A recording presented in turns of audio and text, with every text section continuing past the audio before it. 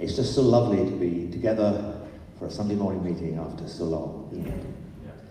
I can confirm that I'm not the Ian Young that was mentioned before. Many years ago, I started a job in Queens. I was in the Department of Geriatric Medicine. At that time, I was a researcher, and I got a letter from the university saying, you've won a prize for being the best medical student in the year. And this was a surprise to me, because I'd never done medicine. So I went to the Queen's admin and said, I'd be very happy to take the money, but in fact it's not me. And it was that other Ian Young, the one that was mentioned before. He had just qualified as a medic, and the name fooled not just me, but others. Right, I want to look at Joshua this morning, and in the Bible, Moses led the people of Israel for many years, and Joshua was then appointed to be a successor. And I want to look at a few verses from Deuteronomy, and then a few verses from the beginning of Joshua. And I think if we could have the Deuteronomy verse first, we'll just go through that very quickly, just to read it. It says, Then Moses summoned Joshua and said to him in the presence of all Israel, Be strong and courageous, for you must go with this people into the land that the Lord swore to their ancestors to give him. And you must divide it among them as an inheritance. The Lord himself goes before you and will be with you. He will never leave you nor forsake you. Do not be afraid. Do not be discouraged. And then if you move on to the Joshua verses, and these are very similar. It's interesting. This is God speaking to Joshua. In the first set of verses, it was God speaking to Joshua through Moses, and then in the second lot of verses, it's God speaking directly to Joshua. Be strong and very courageous. Be careful to obey all the law my servant Moses gave to you. Do not turn from it to the right or to the left. Meditate on it. That you may be successful wherever you go. Keep this book of the law always on your lips. Meditate on it day and night, so that you may be careful to do everything written in it. Then you will be prosperous and successful. Have I not commanded you? Be strong and courageous. Do not be afraid. Do not be discouraged, for the Lord your God will be with you wherever you go. Now, Joshua was appointed to be the next leader, and he'd been faithful assistant to Moses for many years. He was the right-hand man from an early age. And here we see he's appointed as Moses' successor when Moses is about to die. And we're all used to the idea of applying for a job. We make up our CVs with all the most exciting facts we can think about ourselves, all our achievements, and we get references, people that will speak for us. And here is part of Joshua's rather impressive CV for being next leader. Under the experience section, under military experience, in Exodus 17, it says that Joshua led the Israelite army into battle against the Amalekites. And you may remember the story, whenever Moses stood at the top of the hill and raised his hands in the air, they were successful. But whenever Moses let his hands go down, they weren't. So Hur and Aaron held Moses' hands up, and Joshua led the army to a great victory. Under his God experience, in Exodus 24, Joshua went with Moses up Mount Sinai to meet with God. And that was where Moses was given the Ten Commandments. And even though Joshua may not have been exactly there when it happened, he probably saw the glory of God coming down from a distance. Under faithful experience, in Numbers 13, Joshua was one of the 12 spies that was sent ahead into the promised land to suss it out. And 10 of the spies reported the land was good, but the people who lived there were too strong. They were scary. And they gave a negative report. And Joshua and Caleb also saw the same thing, but they concluded, we can do this because God is greater. And then in his list of references, you would find a reference from God, which is not bad. In Numbers 27, God said to Moses to commission Joshua in front of the people and give him some authority because, quote, he has the spirit of leadership. Now that's quite a reference. And if Joshua had applied in the normal way, you would expect him to have got the job. But of course, we don't apply for jobs with God. God chooses us. And in truth, God chose Joshua many years before we see him in this story. And this was only, it'd been made official. God's calling isn't always as straightforward as with Joshua. We don't see the struggles that Joshua had to actually get where he was when he was appointed.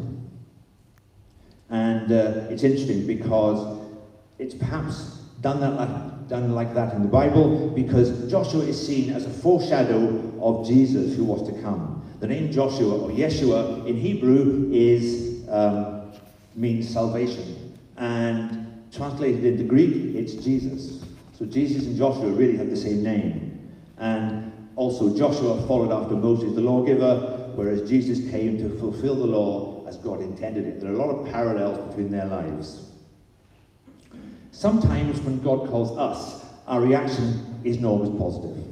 Let's be honest. We might say, no way, not me, get someone else. I can identify with Gideon in Judges chapter 6. It's worth having to read some time of Judges 6 and 7 to look at how Gideon reacted when he was called. God sent the angel of the Lord to Gideon, and the angel of the Lord found him hiding in a hole. And he was threshing wheat, hiding from his enemies. And Gideon's reaction to God's calling wasn't entirely positive. He thought God had made a mistake. He would like to have said to the angel of the Lord, have you tried the hole about a mile up to the right here? Because he thought, no, not me. His reaction was, I am the least person in my family, and my family is the weakest clan in my whole tribe. Why are you choosing me? And he was saying, I'm a nobody. He was also afraid what God was asking him to do. The angel of the Lord didn't bat an eyelid. He said, he called him a mighty man of valor. Now, he was not being ironic. He was actually stating how God saw how God saw Gideon. Apologies for that. Even though Gideon hadn't quite got there himself. God does not remember our mistakes, even though so often we do. God saw Gideon as a mighty man of valor, and that's who he became. Despite his initial misgivings, his worries, he became that mighty man of valor. If you look at the Men of Faith Honours Board in Hebrews 11, you find the name Gideon. Let us not dwell on our own weaknesses and our failures, because God doesn't. He sees us as the mighty warriors that he's designed us to be. And God is calling us to step forward, maybe into doing something new that we haven't done before, or maybe to revive something we've done before but aren't doing at the moment. So when we come out of the pandemic, the lockdowns, the physical isolation, our church needs us. You remember there is a famous World War I Lord Kitchener poster, and he's standing looking straight out at you with his finger pointed, and your country needs you is what it says on the bottom. God is looking at us, straight at us, and he's saying your church needs you. We are needed, just like Nehemiah, to build up the walls that have been broken down. And it's interesting to see the things that God said to Joshua. He spoke first to Moses in Deuteronomy 31, and then he spoke to Joshua directly. Sometimes God speaks to someone else, and they come and tell us what God is saying, but ultimately we need to hear directly from God. So that's why we're looking at both of them. And the language used is very interesting. It follows the same pattern. If we have a look at the Deuteronomy verse from the beginning, God starts off with, be strong and courageous. He's asking us to exercise our faith, to put our trust in him, to believe in his promises and to step out on them, not to rely on our own ideas and our own strength. And often, to put God's promises into practice, half the struggles we have, let's be honest, are with ourselves. I remember learning to ride a bike my parents bought for me when I was about 7. We lived in a flat over the shop where my dad worked, and out the back was a big yard which was ideal for learning to ride a bike. Well, ideal until you fell over. And to start with, I had difficulty getting my feet off the ground, because when I did, I fell over. And then I hadn't quite worked out this balance thing. And then when I started to get the balance thing, I tended to ride straight in the fence because I got the balance bit a bit, but I couldn't get steering. And my mum came out to help, and she held the back of the bike steady while I started to pedal. And after quite a lot of problems, I finally managed to work out and cycle. And it's interesting because after you're able to do it, it seems so simple. So what God's saying to us is, trust me, go for it, be strong and courageous. Earlier on in the year, there was the Vineyard National Gathering, and there was one of the guys speaking was Jordan Singh. I heard him before a couple of years back, and he's very interesting because he talks all about the life of try. And what he's saying is, what God is wanting for us to do is to try. It doesn't matter what we fail, the important thing is that we try. And he says, when you fail, next time, fail better. And I just love that. And it's worth a look. I think it's on, for any of you that have got some time on your hands, it's on YouTube, I think. Ephesians 6 says, be strong in the Lord and in the strength of his might. The Lord is the power source, and we need to plug into him. And also, God is totally committed to us. If we look at Deuteronomy 31 and verse 8, which I think is the second part of the verse, God has a promise. It says, the Lord himself goes before you and will be with you. He will never leave you nor forsake you. It is such a strong promise, such a strong guarantee. We're all used to guarantees and warranties when we go and buy things. And when we first got married, we didn't have too much money, and we bought a car, and when we bought the car, we were offered a 2-year warranty. And it seemed like a good idea at the time. So, when the car developed a serious fault, just before it was 2 years old, we confidently took it back to the garage for it to be repaired, only to find the small print had kicked in. Apparently there was a mileage you couldn't exceed, and we'd exceeded it by only 10 or 20 miles, so we had to pay the bill. We weren't covered. When God makes a promise, he says, the Lord himself goes before you and will be with you. He will never leave you nor forsake you. His guarantee is straightforward. No small print, no sneaky let-up clauses, absolutely comprehensive. Like the well-known advert, it does what it says on the tin, and it applies to all of us. And the Lord going before us means he knows in advance what's happening in our lives. He has won the victory already. He has a perfect plan. The only problem is sometimes we don't ask him what that plan is. He wants a relationship with us. I will be with you, he says. That's relationship. And he's totally committed to us. I will never leave you or forsake you. We've got 3 grandchildren at the moment, with another one on the way. And as all grandparents here will know, it is a privilege to become part of your grandchildren's lives. Of course, it can also be tiring. We sometimes look after them, we play with them, lift them up, give them a hug, go for a walk with them, talk to them, listen to them, laugh with them, read to them, hold their hands to guide them safely, watch over them, and of course, have fun with them. And about 2 weeks ago, I was playing with Joseph, my youngest grandchild, is 2, just turned 2. And he tried to make up any little game just to get him interested. And so I pretended to be asleep, and he would wake me up. He would say, "Wake up, Pa." And then he would go to sleep, and I would say, "It's morning, wake up, Joseph." And of course, when a toddler gets hold of that, he likes to play it again and again and again.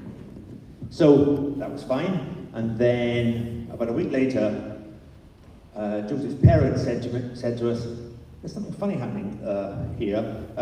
Every time we ask Joseph to do something he doesn't want, he lies down on the floor, he closes his eyes, he pretends to go to sleep, and he makes this loud fake snoring noise. I don't know where he got it from." And Lily gave me a look. But God wants to be part of our lives, just in the way that we love to be part of our grandchildren's lives. He wants that close relationship with us. He wants to hold our hand and lead us and guide us and spend time with us and talk to us and listen to us and find out our problems, how we feel, what's happening in our lives. He wants to teach us, to encourage us. He wants us to know that He is committed to us and He will always be with us. And then, just as Joshua was told, "Be strong and courageous," then towards the end of the passage in both of the Deuteronomy version and Joshua's version, he's told, "Do not be afraid, do not be discouraged." Fear and discouragement are 2 of the enemy's key weapons against us Christians. Haven't we seen them in action over the last 15 months? With the pandemic, the lockdown, job uncertainty, isolation, loss, not being able to meet together physically as a church. The enemy uses fear and discouragement in our lives like tossing a stun grenade, such as the SAS would use in hostage situations. It goes off with a blinding flash, a loud bang, maybe smoke, in order to confuse us, disorientate us, isolate us, and cause us to fear and be discouraged. Standing firm when everything's going wrong is not an easy thing. Our feelings can be so easily affected by difficult circumstances, hard problems. And God wants us to trust in Him when everything is going pear-shaped. And I can remember times when I felt totally crushed and despondent over things that had happened, and I needed to hang on to God to get through.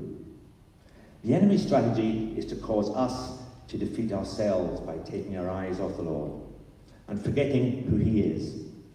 Remember, the enemy is described as being like a roaring lion in 1 Peter 5. He can't stand up against God, but he tries to persuade us to give up, to surrender.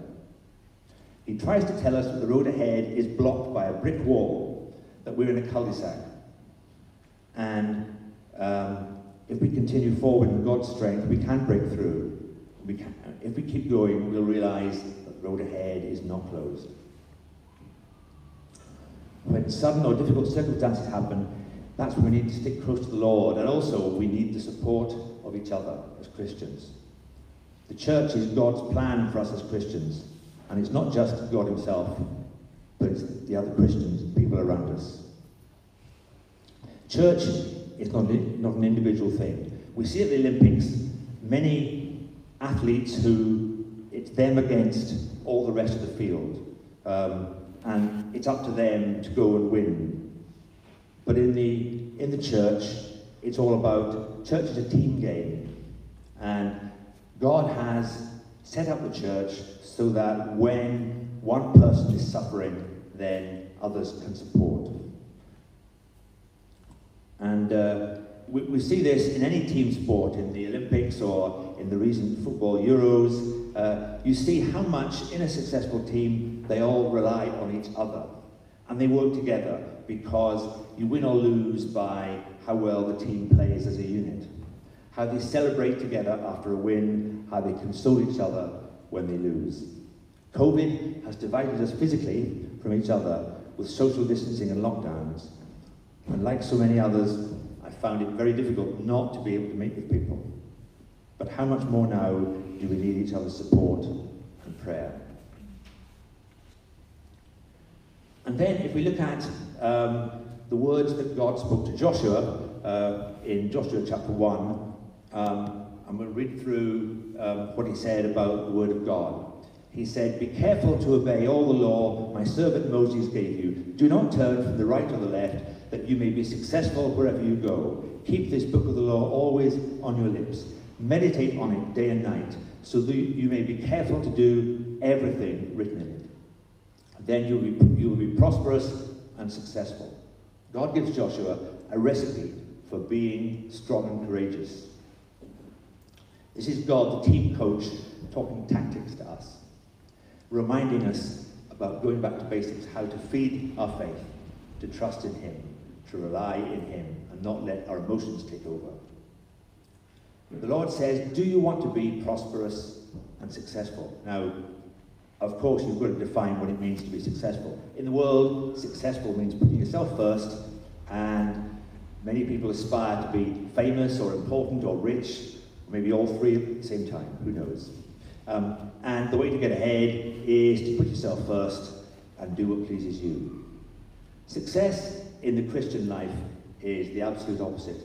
We seek to please God alone, to love him and follow him, to do what he calls, not to please ourselves, to put others first, to be rich in spirit and achieve things spiritually.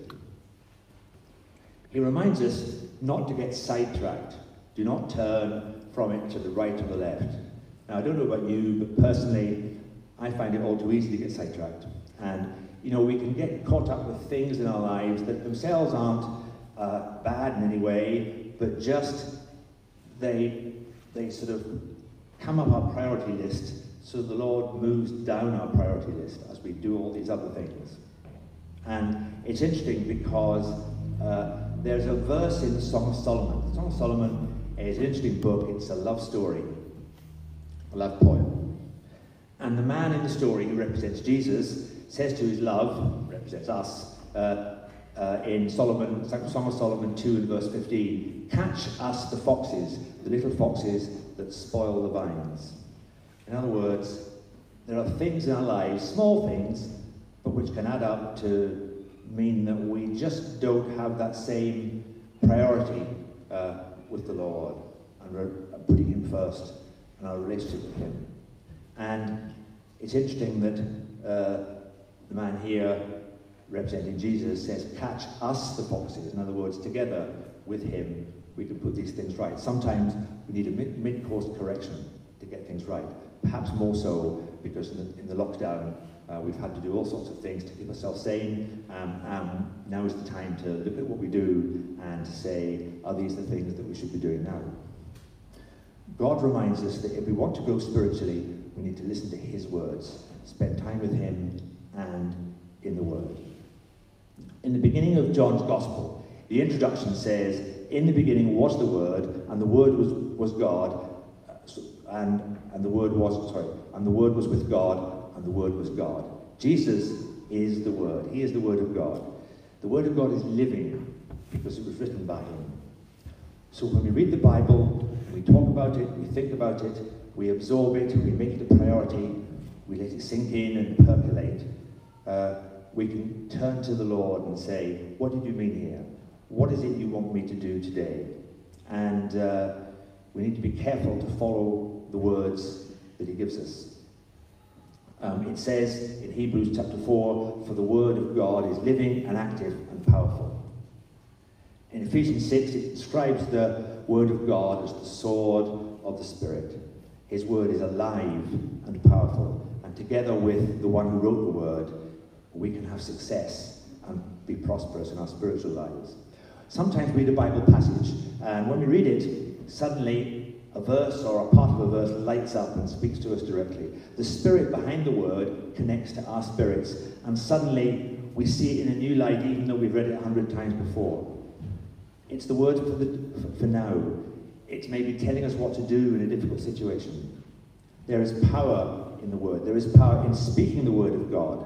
The sword of the Spirit talks of an offensive weapon, and sometimes we need to speak the word of God in circumstances to bring Jesus' authority into a situation. We can come before God in prayer and quote him the promises that he wrote and stand firm on them. So, In conclusion, let us listen to the voice of the Lord in our lives. What is he saying to us today? Let us be strong and courageous to do what he asks, for he promises, I will never leave you